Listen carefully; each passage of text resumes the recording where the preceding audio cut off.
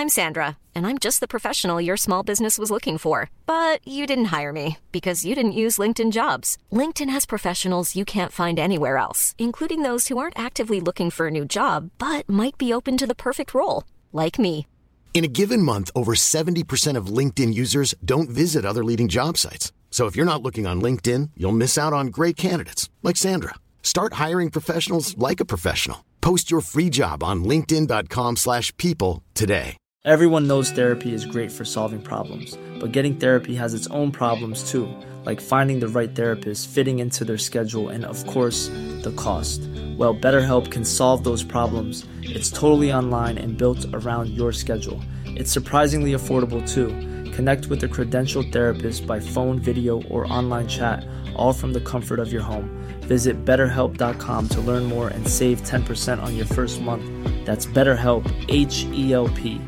Burrow is a furniture company known for timeless design and thoughtful construction, and free shipping, and that extends to their outdoor collection. Their outdoor furniture is built to withstand the elements, featuring rust-proof stainless steel hardware, weather-ready teak, and quick-dry foam cushions. For Memorial Day, get 15% off your Burrow purchase at burrow.com/acast, and up to 25% off outdoor. That's up to 25% off outdoor furniture at burrow.com/acast.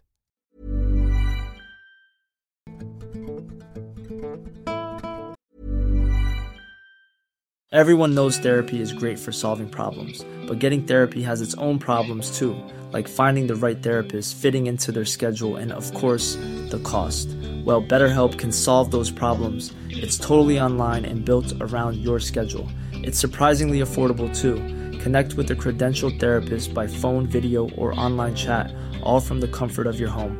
Visit BetterHelp.com to learn more and save 10% on your first month. That's BetterHelp, H-E-L-P. Burrow's furniture is built for the way you live. From ensuring easy assembly and disassembly to honoring highly requested new colors for their award-winning seating, they always have their customers in mind. Their modular seating is made out of durable materials to last and grow with you. And with Burrow, you always get fast, free shipping. Get up to 60% off during Burrow's Memorial Day sale at burrow.com/acast. That's burrow.com/acast. burrow.com/acast. God, I really want to tell this to people. So a few months ago, my girlfriend and I went to a public state park. It is not like a middle of nowhere, but still not many people around, and it was in the afternoon that a strange thing happened. When we were heading out of the park, we saw a car that was traveling on the opposite side toward us. Then the car turned right. It was a sedan. We thought there was a road right there. And when we got to the section where that car turned, we didn't see any road, but only high grass and big trees. I asked my girlfriend, "Did you see that red car just now? I thought it turned right around here." She said, "I saw a car too, but it was white, wasn't it?" We looked at each other's for a few seconds and quickly left that area. That was weird.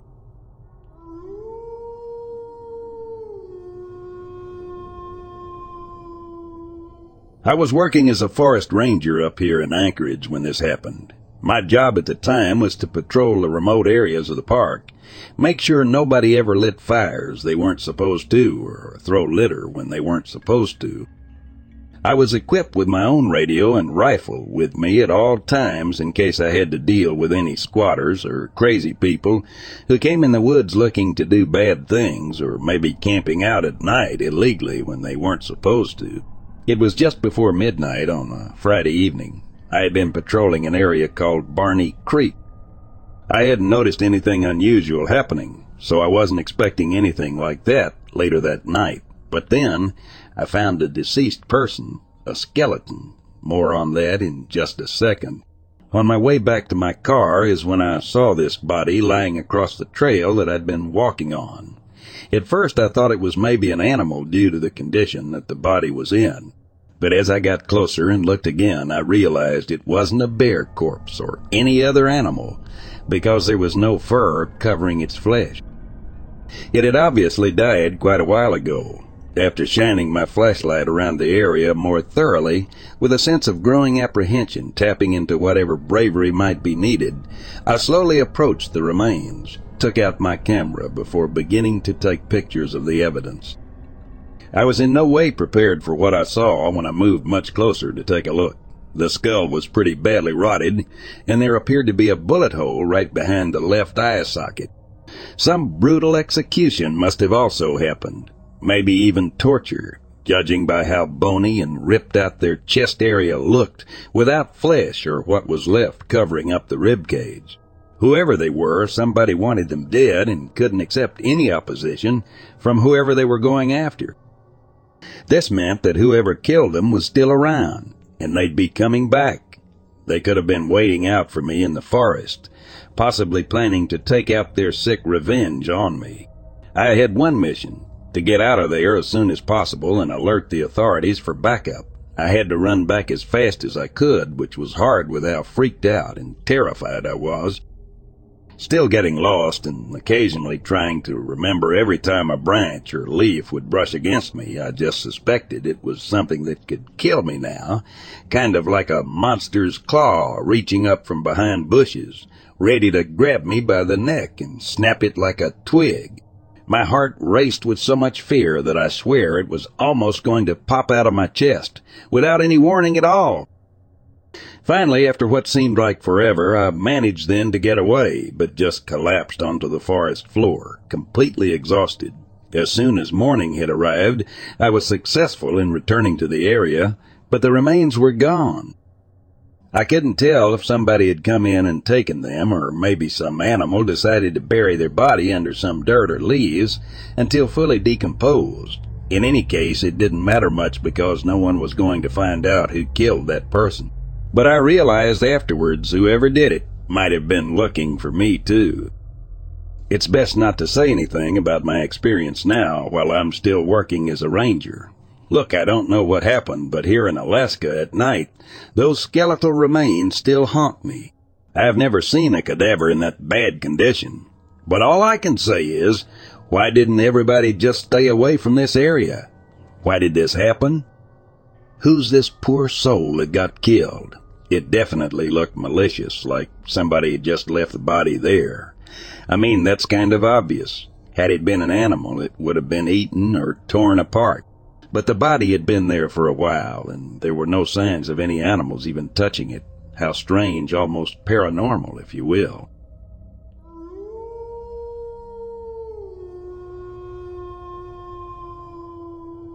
I've received many strange, bizarre calls as an officer. This is one of them. The call came in as a woman reporting to the police that she had heard and seen a large dog trying to break into her home. She sounded frantic. It told me she saw the creature trying to get in through her door several times before dialing 911. The dispatcher asked if the animal was actually inside her home. She told us no. The dispatcher asked if this thing was trying to get inside her house. She said yes and told the dispatcher that this was a large, vicious dog, larger than any dog she'd ever seen before. This continued on for several minutes until I finally arrived on the scene. I got out of my car and walked towards the house, flashlight in hand and ready for anything. Then I knocked on the front door. I waited several seconds and there was no response. I knocked again, still nothing. So I walked around the back of her home to see if she had gotten out another exit or entrance. I didn't want to break down her door. Maybe she wasn't in danger after all. About halfway up the driveway at the side of her house, I noticed a large missing section of fence that looked to be torn down, leading right off to the woods in the property next door. Then it occurred to me there were also large canine tracks that led over this fence, right in the dirt leading up to the house. As I crouched down, shined my flashlight, and began trying to investigate, I saw something that will haunt me forever. Growling at me from less than 20 feet away was a snarling wolf-like creature, standing on two legs right by the tree line leading off into the woods. This creature lowered its head and growled, and then jumped off quickly into the darkness of the forest. I had my gun drawn and ready, and as this thing disappeared and I kept my gun focused, 2 men appeared on the property whom I did not recognize. They were not fellow officers. They told me they were related to the woman inside. They both had firearms drawn but kept them by their side. I asked them if they knew what was going on. They both looked at me like I had 2 heads. The one guy said, "You don't know." The second man just nodded toward the creature, whispering something. He began to tell me that this home is being attacked by a strange creature, the same creature that also attacked his daughter while he was trying to get her home from school just weeks ago. They were kind of like an unofficial band of men who were trying to track down this creature. He also informed me they had been tracking this beast for weeks after it killed several livestock in another rural area. I began to inform him about animal control, but he said that they had already done so, and they did not believe us. And then he showed me photos of his wife's injuries after this beast tried to kill her in cold blood. That photo will stay with me. His photo was of his wife laying on an emergency room table, fresh stitches all across her right side, face and neck, and also needing her jaw wired shut due to nearly being bitten off by this thing. Immediately, both men's attention went right towards the woods where this creature disappeared, both drawing the firearm. The one man with the photo began shooting several times, and just then we could hear the growling, and just there, faintly beyond the light of the house in the darkness, was this creature again. I've been trying to figure out what I was looking at. Werewolves aren't real. What else could this thing be if it's not a werewolf? Was this thing possibly some kind of mutation, or maybe some sort of lab experiment? I don't know, but it kind of vanished again in the woods, and things seemed to calm down that night. I took the names and members of the 2 gentlemen who seemed to want to help and let me know if there's anything I could share with them to help track down this strange creature. The woman inside the house refused to speak to me or even come out and acknowledge my presence. I think she was so frightened by what had just happened. Personally, I have no explanations for any of this. I just know that it was a very, very strange call and a very strange night.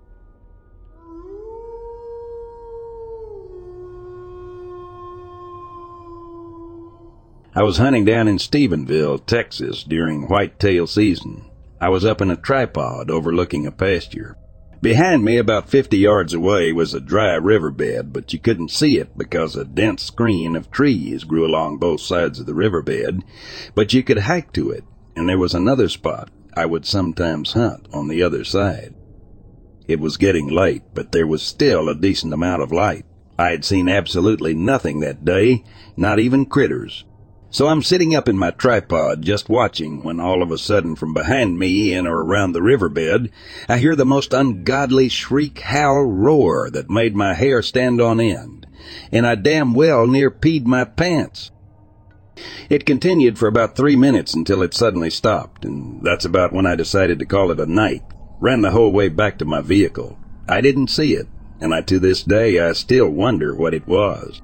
Didn't sound like a bobcat or coyote, and Stephenville isn't exactly known for its big cats or any cryptids. Maybe some of you hunters out there have experienced something similar.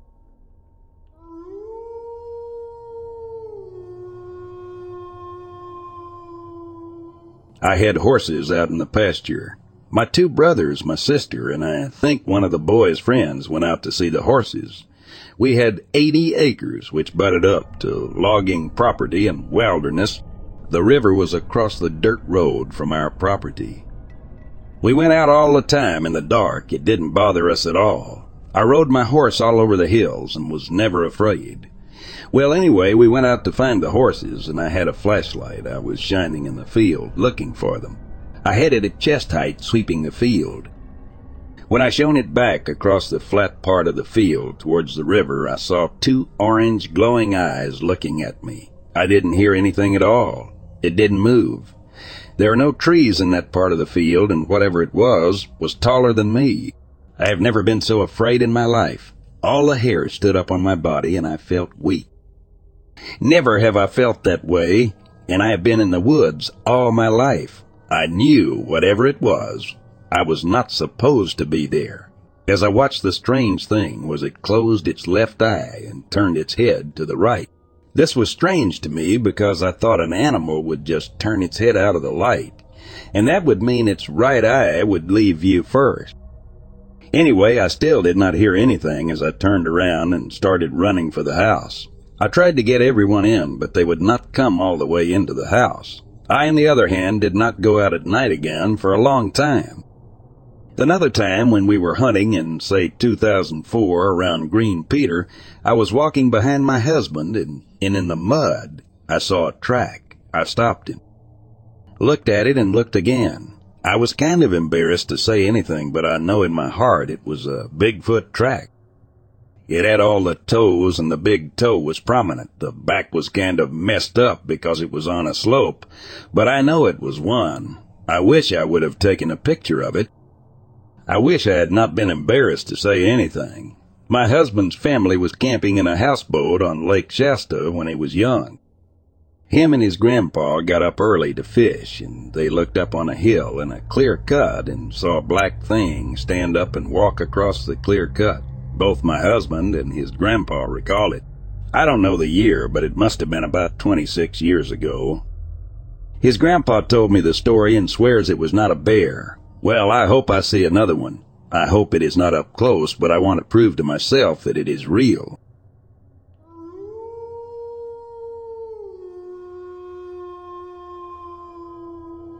I'm in the Navy, and about 12 years ago I was standing watch in a submarine engine room. We were underway, can't for the life of me remember where to, from, or just making circles. It was the mid-watch, and I sat down to catch up on some logs. That's when I heard a woman's voice and felt the hairs on my neck stand straight up. No women on subs then. I got up, looked around, and found the other watches shooting the shit or doing their daily tasks. I thought maybe I'd dozed off and dreamt it. I sat back down and heard it again, and it sounded like it was coming from outside the hatch I was sitting under. I said this shit out loud and went to just be around the other guys on watch. I still get chills thinking about it, even now.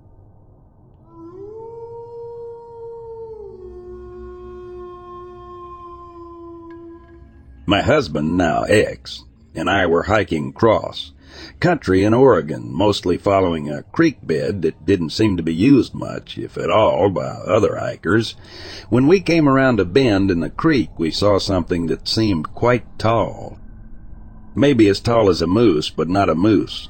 At first I thought it was a bear standing up, but it was moving away from us, going in the same direction as us, across a rocky creek meadow that had opened up suddenly, and that also had several boulders strewn about.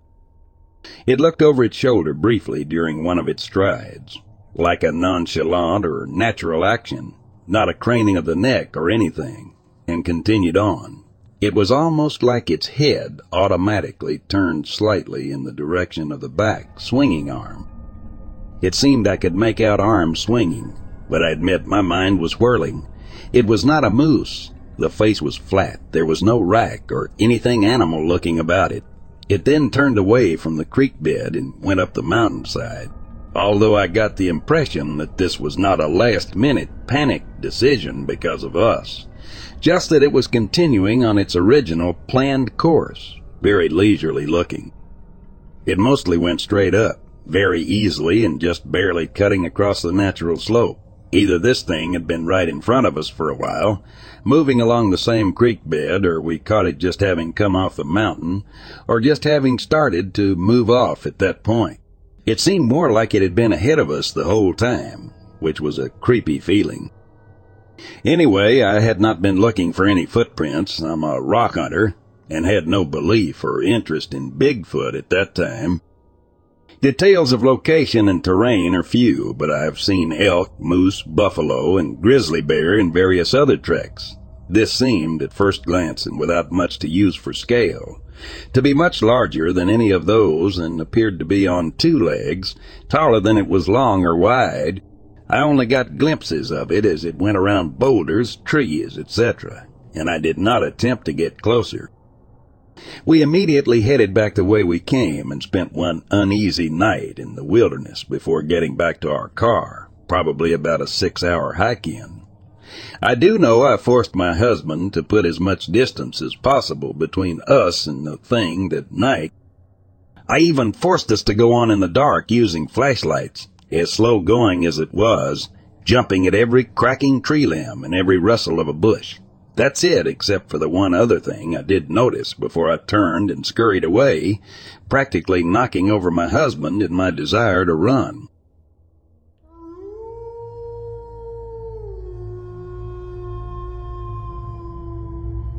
I grew up in a house where my backyard was a huge forest in rural Illinois. When I was a kid, I loved being outdoors and would take every possible opportunity to run amok in the woods with my best friend. When we were younger, 11, 12, we stayed closer to the house on the outskirts and climbed the trees. As we got older, 13, 15, we would venture deep, walking and swimming in the rivers and building little forts. When I was 16, the forest was roped off and closed off to the public as a company. It began illegally dumping lead, or mercury, into the woods, but that's another story. It was the middle of a hot summer, and I was about 15 at the time. Dusk was approaching, and my friend had to go home for dinner, but I wasn't quite ready to leave. We parted ways, and I climbed up a tree near my favorite spot over the river. Now, these woods backed up to a local gun club, so it wasn't uncommon to hear shooting. However, this gun club was contained in its own private property, and the members never ventured out into the forest. I sat in my tree for a little bit and ate the blackberries I'd picked earlier while watching it get darker when I suddenly spotted movement out of the corner of my eye. At first I assumed it was a younger deer because it was larger, but not huge, but I quickly realized it was a man. He seemed to be in his late 30s or early 40s, and he wore a black t-shirt and camo pants with creepy, wiry facial hair. He was skulking, like he didn't want to be seen. I thought this was odd, but had no intention of making my presence known since something felt wrong.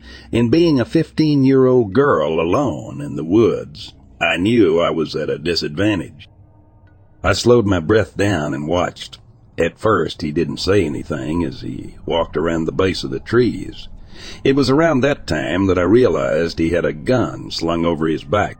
Once he got near the river where my friend and I had been loudly goofing off maybe 10 minutes earlier, he started calling out, "Hey, anyone here? Help?" while grabbing his rifle. When there was no response and no noise, he gave up after a few minutes and began walking downstream. I waited until it was pitch black before sliding out of that tree as quietly as I could, running home and having my parents call the cops. They never found anything. I could never bring myself to go back.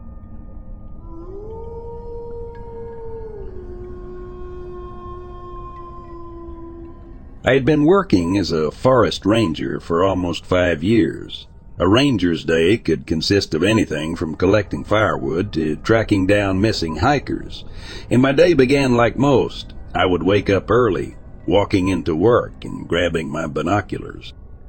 As I was about to drive out of the forest, I got a call. That day, I was given a new assignment. I met up with another colleague, a fellow ranger, and we went to the center of this area where somebody had been reporting hearing strange screaming coming from around a cave system nearby.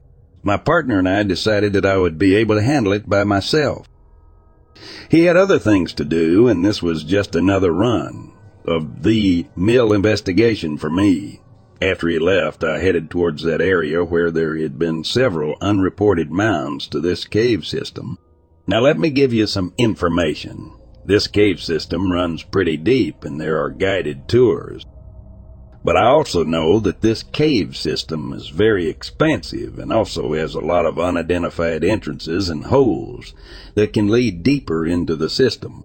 These are also off trail, so myself, I've never actually experienced finding more of these, although I know hikers have reported finding many and even leaving makeshift markers to let other hikers know this was an entrance. The parts of the ground here were also dangerous, meaning if you step on the wrong part, the ground below, You could collapse, falling into a tunnel.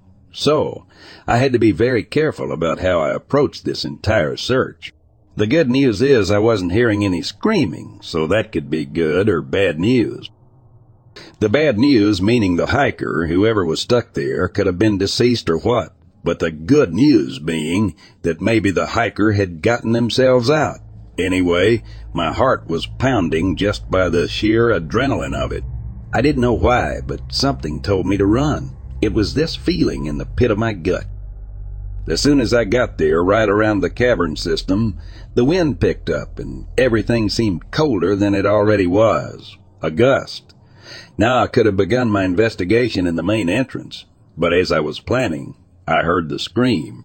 It sounded like a person, but they were maybe a couple 100 feet away, north. So I marched through the trees, following the source of the screaming, yelling out, "Can you hear me? Can you respond?" And the screaming ceased. I followed along the rock wall and found this crude hole in the ground, maybe no larger than 5 feet. It was right by a rotted tree stump with only one branch on it. This, I knew, probably went down into one of the cave systems. This, by the way, was probably no more than 200 feet away from the main entrance. After crouching down, I was able to slide down at a 45-degree angle into this cave system, landing in a small chamber that I think connected to the others. I always carry a flashlight with me, so I took it out and turned it on. As soon as I did that, the caves plunged into darkness as my battery instantly died. That's when I heard a loud crash.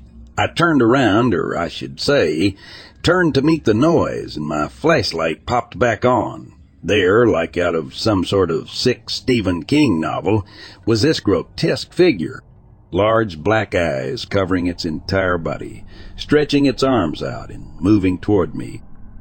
Terrified, I wanted to turn and run, but didn't have time, as there was another one of these beings coming from the opposite side of the cave, approaching. I turned as fast as I could and fled up the 45-degree incline about the cave.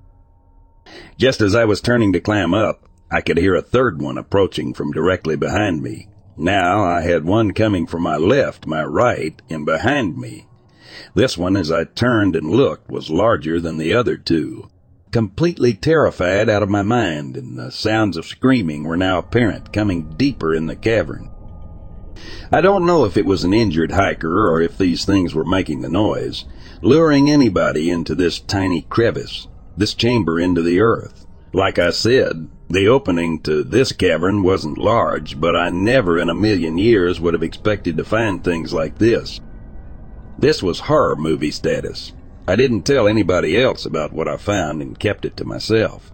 After climbing out of that hole, I ran and ran. And ran some more, getting back to the station later on. I didn't say a word, and I knew the other rangers wouldn't believe me. And what would I tell them? That I found a cave full of half arachnids, half creatures. I mean, they'd probably think I was crazy. Now, I've kept this sacred for a while, but how long can I keep it from the rest of the world? Will my story ever be told to other people? Or should I just stay quiet about what had happened? Let me just apologize and say I'm sorry for the formatting of the story.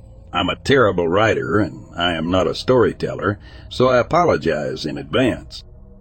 But these creatures that I saw were unlike anything I've ever seen. They really reminded me if you crossed a tarantula with a human. I mean, these were gross. They made this hissing, clicking noise, too.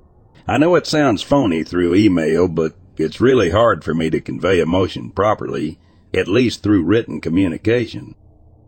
With all the information coming out anymore about missing hikers and seeing strange figures and shapes in the woods and all the other bizarre happenings of 2020, I figured, hey, maybe now is an okay time to be open about my experiences and hopefully not experience backlash.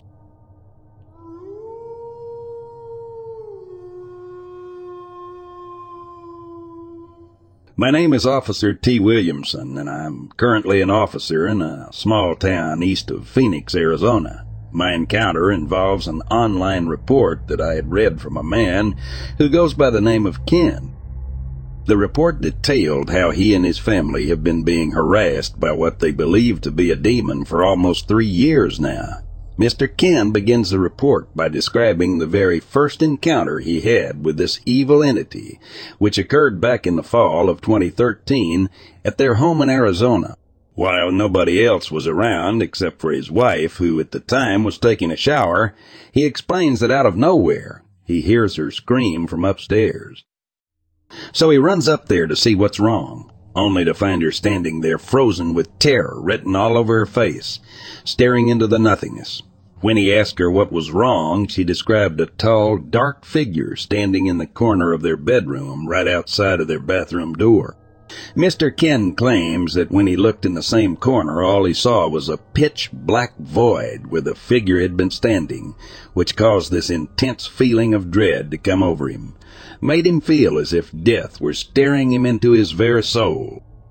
He told his wife there's nothing there, let her out of the bathroom for fear of her safety, after she clearly voiced concern about going back into the room, and with it still being very present, she had a hard time even going back in there, just turning off the shower. Ken then explains how throughout the next 3 years, this entity would go on to harass the family, manifesting in just about a different form every night, whether it be the same dark figure or sometimes this evil-looking gnome creature with red eyes, and another time he claims it appeared as a spirit made of pure fire. He said that although nothing ever physically happened to anybody within the house, everyone has experienced scratch marks, cuts, bruising all over their bodies for no real reason at all happening at separate times. Ken, too, claims that whatever this thing is loves to stand outside the bathroom door while people are showering and appears to be immune to things like crosses or crucifixes or even holy water. Going deeper into the report that I read, it didn't go into too much more detail about this entity, but from what Ken did say, it sounded like this was a type of spirit that takes the form it believes will frighten its victim the most, a shape-shifting spirit. That being said, if Ken's family has been dealing with one for almost 3 years, I would say they have done very well in keeping whatever this thing was harassing them away from harming anybody. I'm not sure why this thing chose to show itself now after all these years, but maybe something happened recently to make it think attacking them might be possible.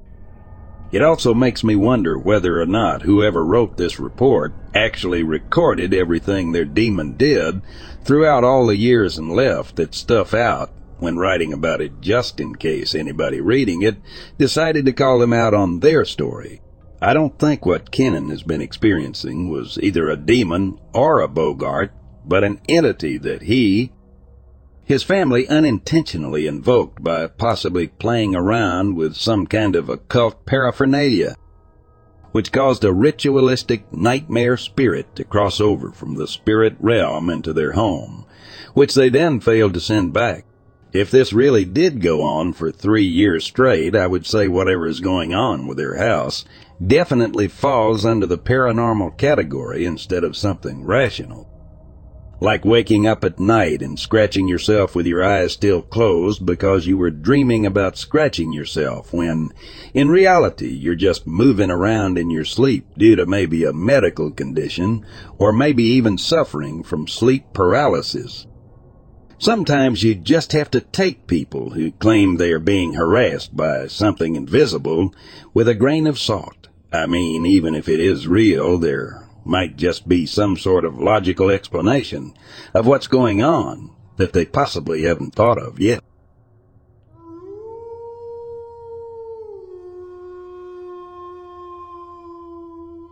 I've driven the highways of this country for longer than I can remember, and I've seen my share of strange things on the road. So it was a lonely road, the kind where the only company you have is the hum of the engine and the soft glow of your dashboard lights. The radio had been nothing but static for hours, and my eyelids were growing heavy with exhaustion. That's when I saw him, a hitchhiker standing by the side of the road, thumb outstretched, a silhouette in the darkness. At first he seemed like any other weary traveler looking for a lift. He was dressed in worn-out jeans and a faded flannel shirt, a backpack slung over one shoulder. I pulled my rig to a stop and rolled down the window. "Need a ride?" I asked, my voice echoing in the silence.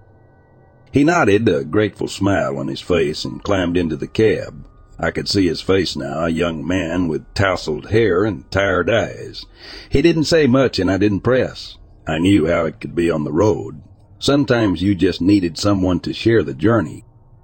As the miles passed, I couldn't help but feel something was off. He was too quiet, too still. It was as if he was a shadow, a ghost of a person, just there but not really. I tried to shake off the unease that settled in my chest, blaming it on the fatigue that...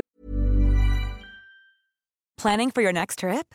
Elevate your travel style with Quince. Quince has all the jet-setting essentials you'll want for your next getaway, like European linen, premium luggage options, buttery soft Italian leather bags, and so much more. And is all priced at 50 to 80% less than similar brands.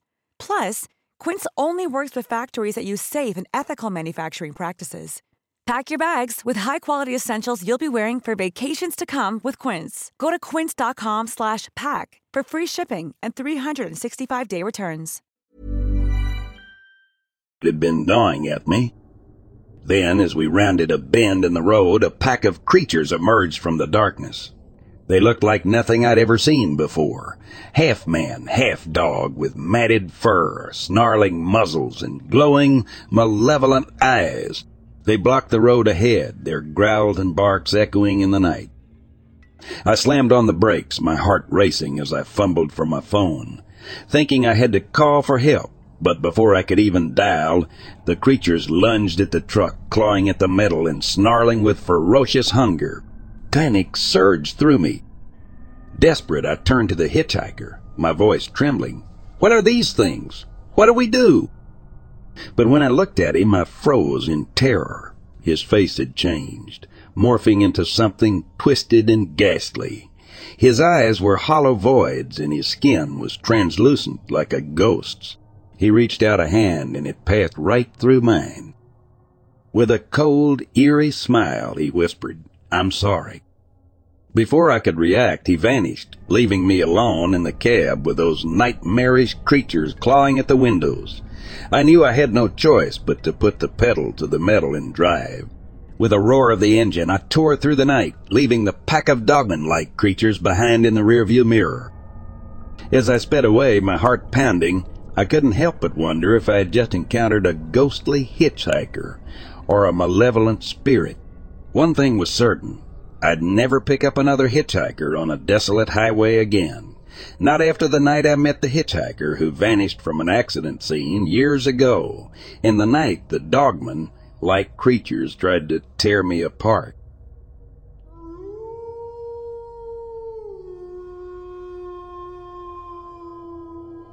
On the day it happened, I was hiking on a small trail alongside a stream off of a forest road in Lawson National Forest in northeastern California. There were a couple of cars along the road, so I thought it would be a safe place for me to hop onto a small trail. I like to hike in some odd places, practicing my navigation skills with a map and a compass and my phone GPS, app tracking my path. I like to pinpoint some unique land features on a topo map and go find them. I usually go with a group of orienteering friends, but that day I was hiking solo. When I'm alone, I don't go too far into the forest. However, the events of that day drove me deep into the forest. The stream was rather small compared to the actual stream bed, which was odd considering there had been a decent snowfall over the winter. I also noticed that there was a lot of algae in this stream and a quarter mile in. I could smell a rotting trout long before I came upon it. There were pieces of trash littered along the stream. I also came across a few small dead animals near the stream as I walked along the trail. It was disgusting, but I assume this is a popular area with teens or target shooters, and they probably left some trash behind. I didn't know that these were the warning signs of what I was walking into. About a mile in the trail diverged from the stream and cut through the shrubs and trees. I was close to my destination, a spot along the stream that looked like it could possibly have a small waterfall. The trail turned left, and it opened up to a large flat clearing. I stopped immediately, looking across the clearing. There was trash everywhere, and there were rows of cultivated dirt, but the plants were all uprooted. There was a holding pond lined with plastic sheeting along the stream, and there was a pile of sports drink bottles filled with a milky pink fluid next to it. Along the edges of the garden were what looked like homemade spike strips, boards with nails driven through them. I could smell the distinct odor of marijuana in the air. This was an illegal growth site. There had been enough news reports about what happens to people who come across these illegal growth sites for me to know that I needed to get away fast. I turned and I ran into the shrubs on the opposite side of the trail. Hiding behind a crumbling tree stump, I checked my map to make sure I was heading into uneven terrain, where I would be unlikely to find another garden. The cars at the trailhead likely belonged to whoever was maintaining this garden, but since they weren't at this location, they were probably at another. I started to stand up, but dropped back down, holding my position when I heard a pair of male voices talking in Spanish. I recognized a few words like mountain and up when they were talking, and they kept repeating grande. When their voices faded away, I quietly started to go in the opposite direction, putting distance between me and them. The map indicated that if I kept going east, there were no streams and there would be some decent elevation changes. But afterward, there was a forest road I could follow. I walked straight through, maintaining an eastbound path for half an hour, until I heard a soft wailing sound coming from the left of me. I stopped dead in my tracks. It sounded like nothing I'd heard in the forest before. It didn't sound like an animal. It sounded human. I could smell a strange odor in the air, and I noticed some long tracks on the ground that looked like a bear double-stepped, but one side had splotchy blood in it. I grabbed my bear spray and knife out of my bag and stood still, looking around for the source of the noise. I took a couple of steps forward, and everything went silent. Suddenly, I felt something crash into my left side from the rear, knocking me to the ground. I looked up terrified that it was a bear, but it looked like a massive man covered in dirty blonde hair and very tan skin. He grunted at me and then collapsed on the ground. His feet near my face, I could see a massive gash in the sole of his foot with pine needles and dirt sticking to the blood that was oozing out. I heard voices coming from the direction I had just come from. I wasn't sure if it was the same men, but I didn't want to risk it. I jumped up on my feet, smacked his leg, and said, "Go." As loud as I dared, I started running east, and I heard his limping footsteps pounding on the ground, heading slightly north of me. There was a hill ahead with several large boulders that I could somewhat see through the thick trees. I continued running until I reached it. I climbed up the hill, and I could smell that weird odor again. I followed the odor, and I found the hairy man collapsed on his back on the ground. He was taking short, rapid breaths. I could see that he had 2 holes in the far right side of his chest where there was blood oozing as well. He looked human, yet he didn't. He looked like he could kill me single-handedly, but I had an overwhelming urge to help him. I knelt down beside him and grabbed his massive hand to try and check for his pulse. I could feel a strong beating under his skin, giving me hope. He looked at me with eyes that seemed to ask for help. I pulled the first aid kit out of my pack and looked at what I had, trying to figure out the best way to make what I had work. I keep my day kit light, carrying only things that will patch me up enough to get to help. I only had 2 hemostatic gauze pads. The chest wounds were the most concerning. I put my ear near the wounds, listening for sucking sounds, then applied the gauze when I heard none. I applied pressure for several minutes, then ripped 2 pieces of tape off of the roll to hold them there. His eyes were slightly open and watching me as I gestured for him to open his mouth. He closed his eyes with his mouth still shut. He could have indicated to me by now if he didn't want me touching him, so I went for it. I carefully pulled open his mouth to check his gums and tongue, keeping my fingers clear in case he decided to snap his mouth closed. His gums were dark, but his tongue was pink. I didn't see any signs that his lungs had been punctured, but when I looked at his teeth, they weren't quite like a human's. His canine teeth were larger, but not as oversized as a gorilla's. Once the critical injury was dressed, I went down to work on his foot, washing it gently with some water from my pack. He started moaning, lifting his head up and looking at me, but he didn't jerk his foot away. I did my best trying to clean it out, using one of my maxi pads to wipe away the debris and dry the skin. The cut was long, nearly an inch deep across most of it, and there was a hole on the top of his foot as well. His foot was very broad and flat, and the wound was trying to splay open. I filled the cut with ointment and used the tape to make massive butterfly strips to pull the two sides of the wound together, leaving drainage gaps between the strips. I left the hole on top uncovered to serve as a drain as well. I then took my last maxi pad and strapped it to the bottom of his foot like a sandal, using tape across the top. I looked back up at his face, and I could see a small trickle of blood running on the ground by his head. I had missed a wound someplace. I went back to his side and pulled on his arm, hoping he would get the idea to roll over. He was too heavy for me to pull over without his help. Finally, he rolled onto his side, and I found 2 jagged exit wounds on his back about the size of my thumb. I didn't have much left in my first aid kit, but I did have several tampons. I opened up the tampon package and put the applicator in about an inch deep and inserted the tampon, leaving about a third of it outside of his body. I repeated this in the other hole and then pulled on his arm to get him on his back to keep pressure on the tampons. Once he was flat again, he closed his eyes and his breathing slowed down. He seemed to be sleeping. I stayed there watching him for a few minutes and cleaning up my trash when I heard shots in the distance. I needed to get down to where I could find help, but I couldn't leave him exposed. My cell phone didn't have service at this point, so I needed to get down to the road.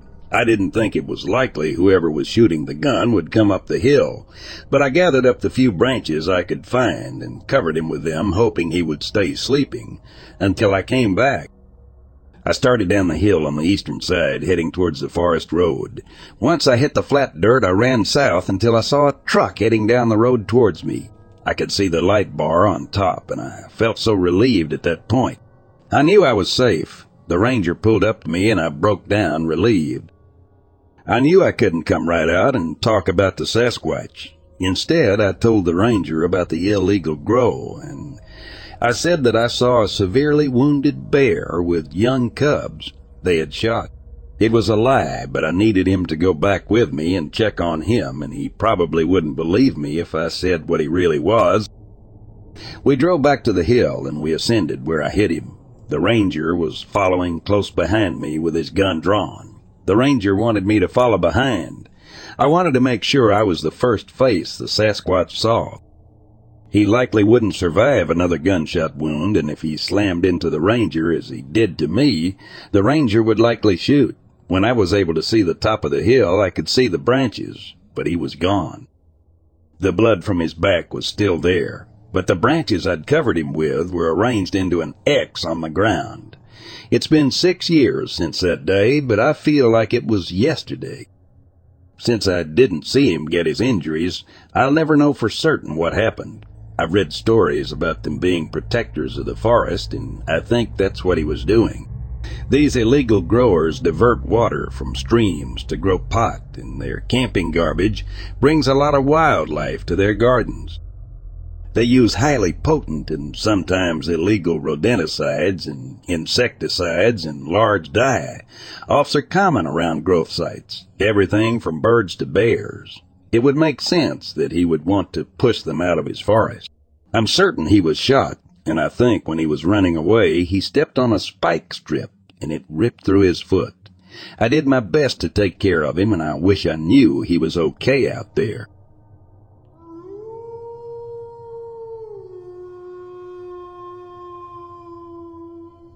I was a field engineer doing software installation and commissioning on telecom equipment controllers. These units are located at cell sites tower bases, which your phone connects to in order to provide you service and connectivity from your cell service provider. A lot of these towers are in very, very remote places. In this particular project, I would go in the day after the construction crews completed their tower and electrical work. I would be by myself with just my work truck, air card, and laptop. This particular site was in rural Virginia. I probably still have the email from when I was on that project with the site's coordinates, so I will try and post those later if I find them. If it's not against policy, of course. The site was about 2-3 miles into the deep woods of Virginia.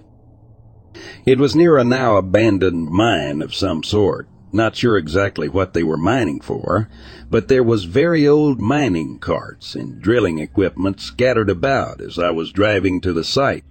It was starting to get dark, but this was supposed to be a quick in-and-out type deal. LTE commissioning usually takes 1 hour or less, and since I saw a Civil War-era cemetery connected to the gravel road which leads to the site, I was in more of a rush than usual. See, the thing is, when you try and rush things, especially because of fear, you all up. And boy, did I F up. Something that should have taken 1 hour took over 4. When I finally completed my work and closed my laptop screen, I realized how dark it was outside and that I was all alone at the base of a tower in the middle of nowhere. I quickly gathered my belongings and headed towards my car, which was probably 60 yards away at the gate of the compound where the tower was located. When I tried to close the gate behind me, it was so dark that I couldn't see the chain and lock. So I put my car in reverse, put the e-brake up, and shut off the ignition. This way, my reverse lights were lighting up the gate for me so I could close it, just trying to give you an idea of the utter darkness I was in. After all that, I headed down the trail to the secondary gate, which leads to the site about half-mile from the actual compound. Same situation as before. Too dark, so had the car in reverse. Well, when trying to close this gate, I heard in the distance what I can only describe as the most menacing and evil female laughter. It sounded like it was pretty far away, but I got shook to the bone. I left that secondary gate wide open and noped the hell out of there. On the drive out, I remembered the cemetery I had to drive by. Needless to say, I didn't look at it when drove past it on the way out. After speaking with the construction crew that built the site, they also said they heard people whispering in the woods at night, but could never spot anyone. They also heard what sounded like people picking at rock with tools, but they were certain no other construction or anything was taking place anywhere for miles on end.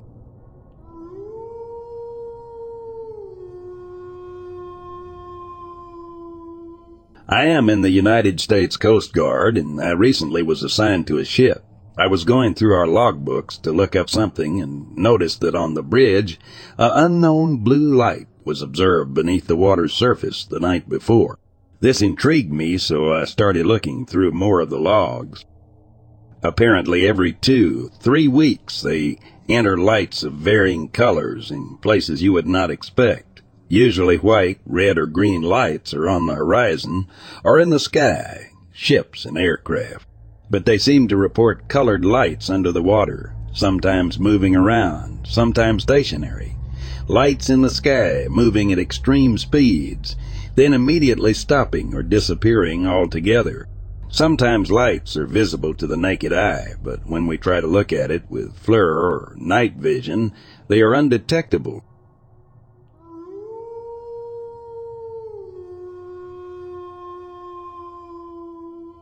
I was in high school at the time, and right in front of our house, there was a secluded park. That park is empty and peaceful, but it gets crowded at a certain time of the day because of dog owners. So my dogs are not friendly, and because of that, we take them out a little bit early than others. Like usual, I checked the park out from window, and there was just a man walking around the park. I took my 2 dogs, Golden Retriever and Yorkshire Terrier, and went to park. I was listening to music and waiting for my dogs do their thing. I realized that bald and middle-aged man was glancing at us, but he was keeping a distance. I usually know everyone that comes to that park, but it was my first time seeing that guy. I am a paranoid person and wanted to go, but my small dog were still looking for a place to poo-poo. When my dog was sniffing around, we had to stop walking. That guy got close to us and said, "I have a friend, and he will bring 2 aggressive pit bulls here. You should get out." I was surprised and just said 8 and got out. Didn't even question and walked out of the park. We could see the entire park clearly from our windows. I almost knew all the dogs that hang around in the park and even know their personalities. I never saw or heard about pit bulls nearby. After some time passed, no one was coming to the park. That man was walking kind of wobbly and talking to himself. He was holding some kind of small bag in his hand, and he was smelling that bag. We just understood immediately, but we were quiet, amazed by his trick to get me out. After some minutes, a grandpa and his grandchild were walking the hallway to park. That guy didn't even wait them to enter and ran to them and yelled like a crazy. That poor old man was scared a lot. He didn't say anything and just left immediately. We were fine with him getting high in our park up until now. He took a thick tree branch and ran after cats. I got even more mad and made my mom call the police. They arrived 30 minutes later. That crazy guy walked on the police too. They took him, and we didn't see him that day. After a winter, we saw him again. We were like, here we go again. It was our dog's toilet time again. I was studying to my exams and asked my mom to take him out. There was also a gardener and some kids in the park. She decided to go because she was not alone with him. Dogs did their thing, and she was just going out. She was just about to leave. He walked on my mom and raised his arm. But thankfully, he was so wobbly, he couldn't get much close. The gardener was just watching from the corner. She screamed a little and went back home. He got taken by police for 3 times, but he always got back on summer days.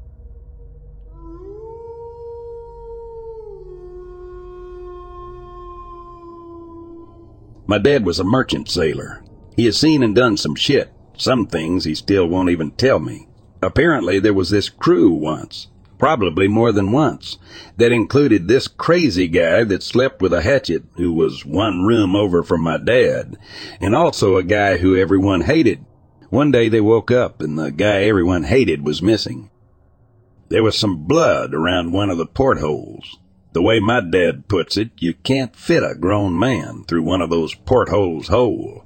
I've tried, so probably murder, and no one gave a shit.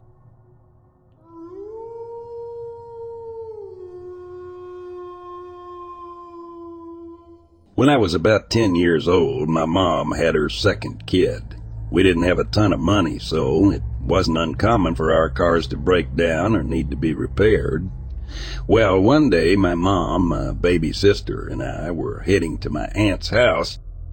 She lived kinda up in the mountains, so to get there we had to take a pretty steep inclined highway.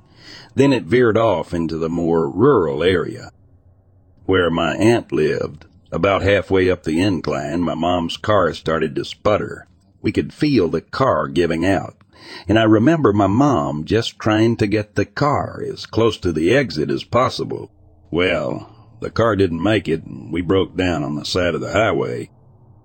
This was before cell phones were popular, so the only way to get help was to walk to the nearest payphone. We were probably about half a mile or so away from the exit, and right off that exit was a gas station. My mom told me to get as close to the guardrail as possible, and we began walking. Within a few moments, a man pulled up beside us and asked if we needed a ride. My mom cradled my sister, shoved me to the side, and quickly said, "No to the man." She did that hip bump thing that people do, and at first, I was like, WTF, because if I would have fallen over the rail, I would have tumbled down a pretty steep hill.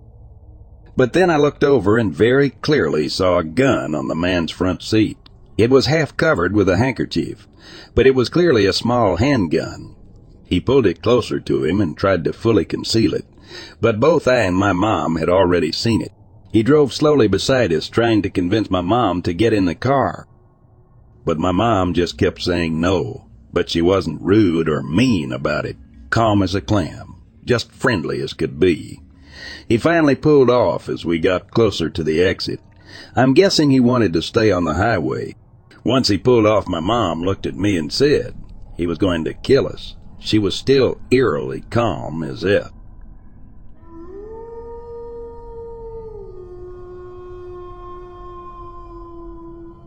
My name is Ataraxia, and I'm in high school. Last year, I went through a bad episode of depression.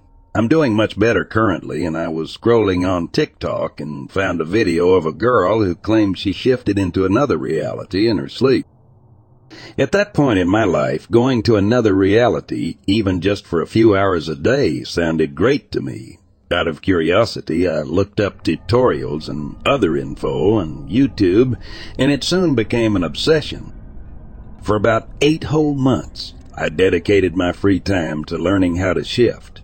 The shifting I'm talking about is not the kind where people say they went to an anime or Hogwarts or whatever. My desired reality, as they call it, was just a normal world where some of my problems did not exist.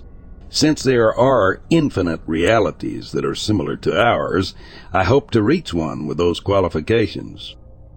On February 8, 2023, I decided to try shifting. I wrote down the date of when I went to sleep and the details of my desired reality. I tried my best to hold my vision of me waking up in that desired reality for as long as I could, but I fell asleep and had a dream of my previous day at school. I don't think the dream had to do with anything, just adding it. I woke up disappointed and grabbed my phone to turn off my alarm, and I saw that my wallpaper was different. I thought it was weird, but I thought maybe I changed it accidentally somehow because the new wallpaper was an old one I had not too long again. Then things started to get strange as I got ready for school. Things were very slightly different. The pink pot on my desk no longer had the Kirby face I painted on it. My shoes were in a different cubby than I placed them in. I go to a private school, so I place my school shoes in a top cubby so that they are easier to reach. I no longer had a paper cut on my thumb. My blazer was wrinkled and in the laundry, even though I washed it and ironed it on Monday, which would be February 6th. My jewelry dish was gone, and instead my earrings were just on my nightstand. Those are just a few of the differences I can remember right now. I instantly thought about the shifting thing I tried last night and assumed the worst, which is I am in another reality. I continued on with my day, and I found out that no, my problems were not gone, so this was not my desired reality. School was different, too. The road lines were much more worn out than usual on the way. Someone who I didn't know personally waved at me at school. I hit my hip really hard on a bench that I have never seen while turning my usual corner, pretty fast to get to bio class. Our school banner in the courtyard was different. My assigned seat for religion class was different. My apps on my laptop were arranged differently. A character I had recently gotten in a gacha game was no longer on my account, and the currency count was different. Game was Honky Impact 3rd, and the character missing was Hersher of Truth, and a bunch of other small changes that I don't distinctly remember. All I could think about all day was the fact that I was somewhere different, and I was not home. I have never been one to be overly stressed and have panic attacks, but the stress was overwhelming and crushing. My head and eyes were hurting by the time I got home. When I got home, I went to bed and tried to shift back. I wrote on a piece of paper home over and over again and put it under my pillow, shifting method, and set it in my head and imagined myself waking up at home again. I fell asleep and woke up. I started crying from relief when I saw my Kirby pot with a face again. The experience felt surreal to me, almost like a really vivid dream, and I was very willing to peg it off as one. That's when I checked the date on my phone. It was Friday, February 10th. This meant I spent a day somewhere else. My friend that I didn't recall being with much yesterday, as I spent my 2 breaks in the bathroom panicking. At school even asked me if I was all right, and that she was worried about me. Last night, since I had been acting different and was very stressed out yesterday, she knows that I am struggling with depression. I said it was nothing and that I was perfectly fine. Does this mean that I switched consciousnesses with another me? And if that was the case, did we both try to shift that same night? Or was it just me? Did I shift? Was this a dream? Was it something else? Either way, I took this as a sign to never try shifting ever again.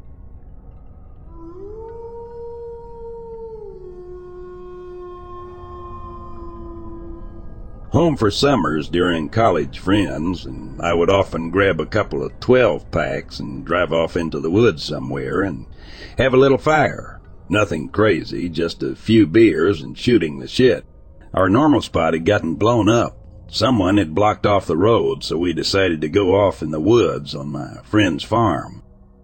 There was no road, so we are just walking through the woods in the dark, looking for a good spot, when we hear coy dogs howling in the distance. Then we hear coy dogs howling from behind us. Eventually, they're howling all around us and clearly getting closer. We noped the F out and ran back to the car.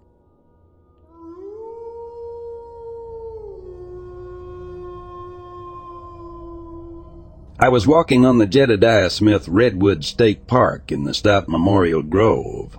It is approximately 1 mile in circumference. I was going to go to the left and circle around, but there were 2 young guys that started to walk off, trail to a big tree, so I went to the right. I thought it was the 2 guys messing around, but I didn't hear any laughter after it. The hair on my arm stood up after I heard screams. I turned around immediately to leave because it was getting late, around 6:40 p.m., and the sun was starting to set. About 20 feet back down the trail, I noticed a black figure standing about 120 feet from where the 2 young guys were standing earlier. At first I thought it was a bear standing up because it was about 7 feet tall and backlit by the sun. The face was partially obscured by a branch, and it was too far away to detect an odor. I took 2 quick photos of it and left. I didn't realize what I had photographed until later when I reviewed the photos.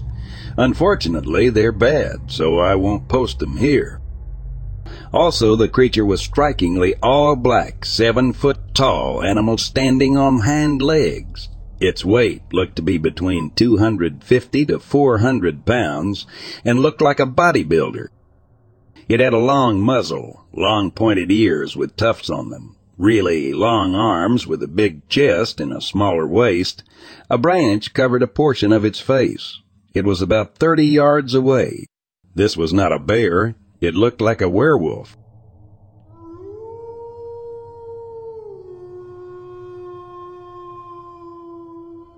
Visiting a friend in California.